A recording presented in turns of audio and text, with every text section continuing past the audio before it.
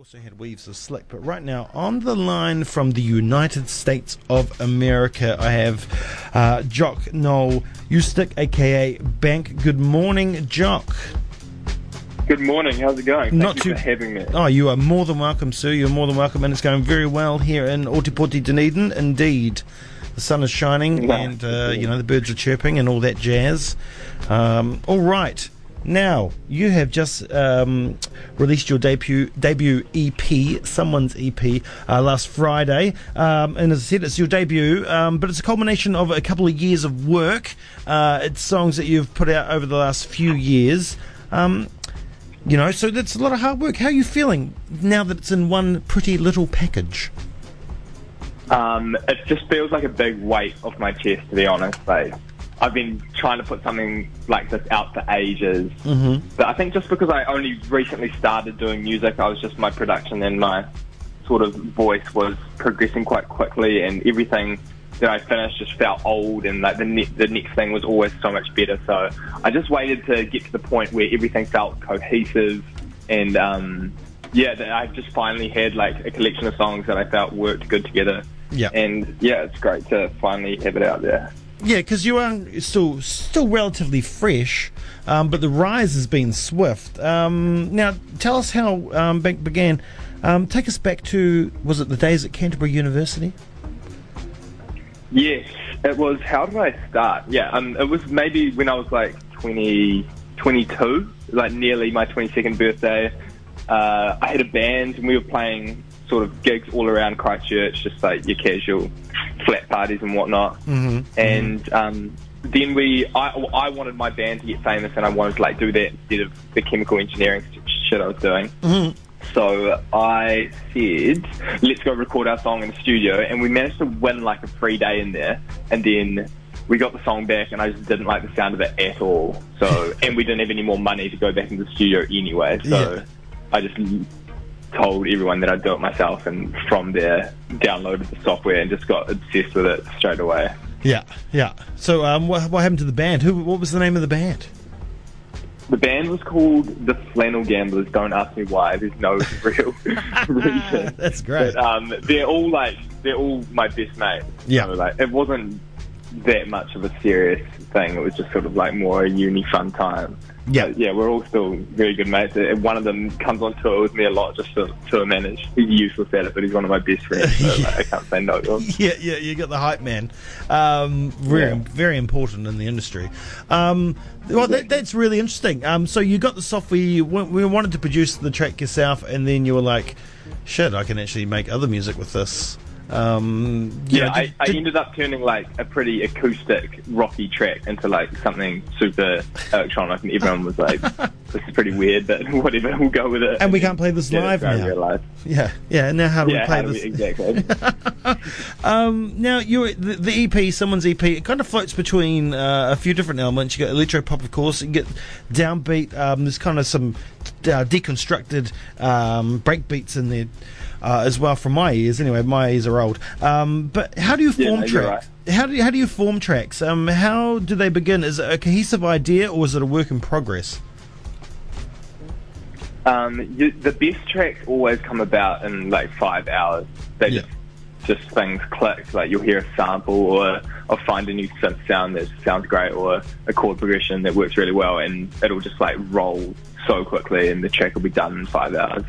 I don't usually, if I sit on something for too long, I just get sick of it and it will never come out. Mm-hmm. So if I don't get it done in like the first few days, then I usually just like let it go. Yeah. It's bad, but I'm trying to come back to tracks now, but very short attention span. So the ones that like stick with me and I can keep listening to like 100 times before I put it out, those are the ones that I know are going to work. Yeah.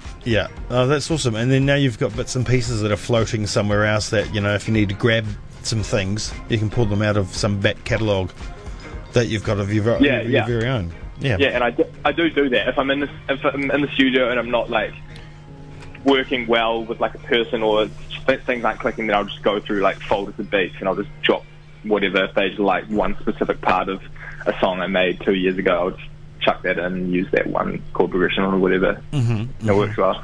Nice, nice. Now you're in the States at the moment, and you've played some shows, and you're about to play some more with an Australian artist. So how's touring going? And while you're over there, have you been talking to some people? Because I know you've done a lot of work through Red Bull Studios, and you know they're worldwide. You've got any collabs on the go while you're over there? Yes. You can't talk about it? I'm writing.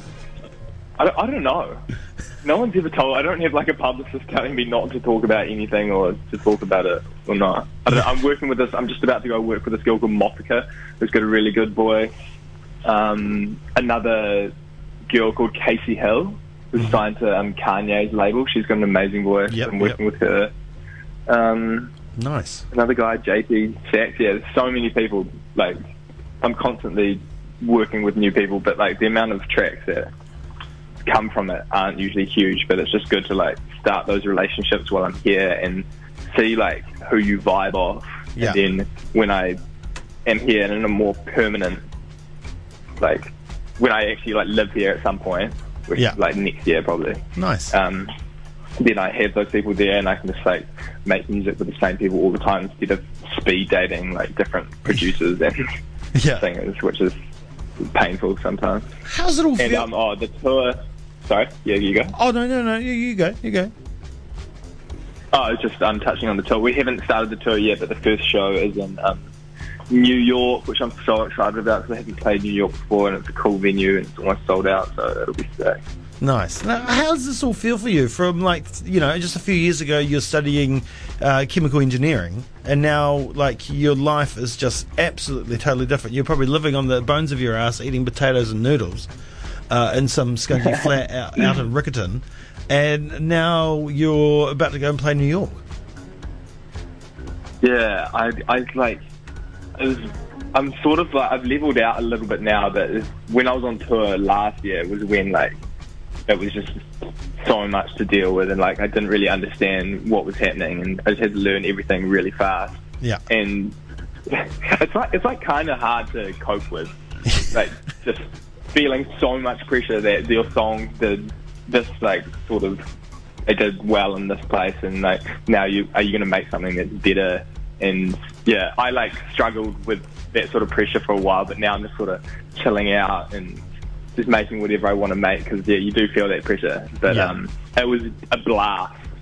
Like that first US tour was just an absolute blast, and like I don't know, it's incredible. Yeah, but that definitely has its downsides as well. Oh, of course. Now you are playing Laneways again. This time as an established artist. What did the first time mean for you, and what did it do for your career, and how is it to be invited to play again? I mean, that was everything for me. Because I didn't know any musicians or any industry people. Like at that point, I was just a guy with one song on the internet. Yeah. Like I hardly show my friends my music. I didn't send it anywhere at the time. I just like let it sit. So I never really had like validation from anyone that what I was doing was good or not. Like it was just me. So just to have like that get picked up by, I think some label people picked it up in England, and they knew Mark, the promoter at Laneway, and put him onto me, and he just hit me up straight away. So it was just like the biggest like pat on the back. Yeah. And from that moment of getting that email, I knew that this might be a possibility, and other people were vibing with what I was doing. So yeah, I needed that, both to be able to play and both like for my self confidence. Yeah. Oh, that's amazing. And now you're back again next year. Yeah, and that's amazing too. I can't wait to do like a bigger show with more production and sing and all that sort of carry on. Make it a real sort of... I come from a band background, so I've never really wanted to be a DJ. I've always wanted to be able to like sing and interact with the crowd and not just sort of touch knobs and like put my hands in the air and whatnot. Yeah. Now you can. That's awesome. That's great. Now, I want to know, what do you enjoy more? Do you enjoy producing music or making the videos? Making the videos. Yeah. I thought you were going to say that. Making the videos. I have almost more video ideas than I do have song ideas in my in my laptop. But yeah, that's like the most exciting bit. I used to make all of them fully myself, and now I realise that people can do it much better than I can. But I still love like creative direction and coming up with concepts and whatnot. Yeah, it's so exciting. That's awesome. Videos are so great. I love them, and I love your ones. I've been enjoying watching them. They're quite they're kooky at times, and I like kooky. I'm a big fan. I'm glad. Yeah, very very low budget, especially those early ones. I think the best ones are lo-fi, man. Low budget is always the way to go. And you know, if you can make them look low budget on a big budget, it's even better. Brilliant. So the EP's out now, released on Friday. So it's available on all the platforms online. You can find it all over the shop, and you know, and Spotify. And I know Spotify's been really important to you. And it's so interesting when those kind of platforms began. You know, there's always been a kind of resistance towards it within the industry and whatnot, but now it's just become such a platform for discovery, right? I mean, that's how you got that set at Laneway. That's how you've come through the ranks. It's totally changing, and the industry's so different now thanks to those things. So you know, you must have you must love those platforms. Yeah, I love Spotify. I love Apple Music. Apple Music have done just as much for me as Spotify, and have been like instrumental in helping me like find my path and promoting me as well. So both those platforms, SoundCloud, of course, that's where like I started on and got discovered before I even knew really what Spotify was. That's why I knew what Spotify was, but my music was only on SoundCloud when I got picked up. It's crazy, eh? But yeah. It is great. It's all I've ever actually know. It's like that's when I started, when like Spotify and Apple Music was popping off. Yeah. So it was sort of great timing for me. Yeah, it's just amazing. Like just a kid living in Christchurch can get the recognition and discovered like that through an online platform, like the thing someone in New Zealand, because you've got our musical past, we've had a few big bands that have exported overseas, but in recent times you've got a lot of Kiwi artists that are getting millions of plays, and that would not have happened in the 90s and the 80s, and I'm an old man so I can tell you that for sure. So it's brilliant. So, well, well done to you. The EP is bloody fantastic. We're really enjoying it around the office, and enjoy the tour in the States. Enjoy watching the plays rack up online, and you're going to be back, I guess, in NZ. Any chance of a wee tiki tour around the nation? Are we going to see you in Dunedin anytime soon? Dunedin's the one place I've always wanted to play that I just haven't got to yet. I'm not sure why, but it'll definitely happen at some point. I can't give anything away, but yeah. Yeah, but see, the first time I heard about you was through a receptionist down at OUSA, a friend of yours. So they've been hitting. Oh, was it Jess McIntosh? Yes, it was. Probably. There you go. Yeah. Great girl. Yeah, fantastic girl. So, that means you have to come down when you're back. I will. I'm not going to promise it, but I want to so bad. Yeah. I'm just waiting for the right opportunity. All right, we'll try to make that opportunity happen. Dunedin goes off. All right, brilliant. Thank you so much for taking the time out to speak to me. Pick a song off the EP. Which one would you like me to play? I want to, because it's the latest and greatest. It's the new single. All right, brilliant. Hey, Jock, thank you so much. Cool. Thanks for having me, man. Yeah, you're more than welcome. Enjoy the tour. Enjoy New York, man. It's going to be amazing. Lucky thing. And we'll hopefully see you down this way soon, or we'll see you up in Laneway come January. Cheers, bud. Cheers, man. See ya. See ya. Right, this is Bank off someone's EP, out now. Get it on Spotify, get it on Apple Music, find it everywhere, download it, buy it, purchase it. This is Want To. You're on the 191 FM.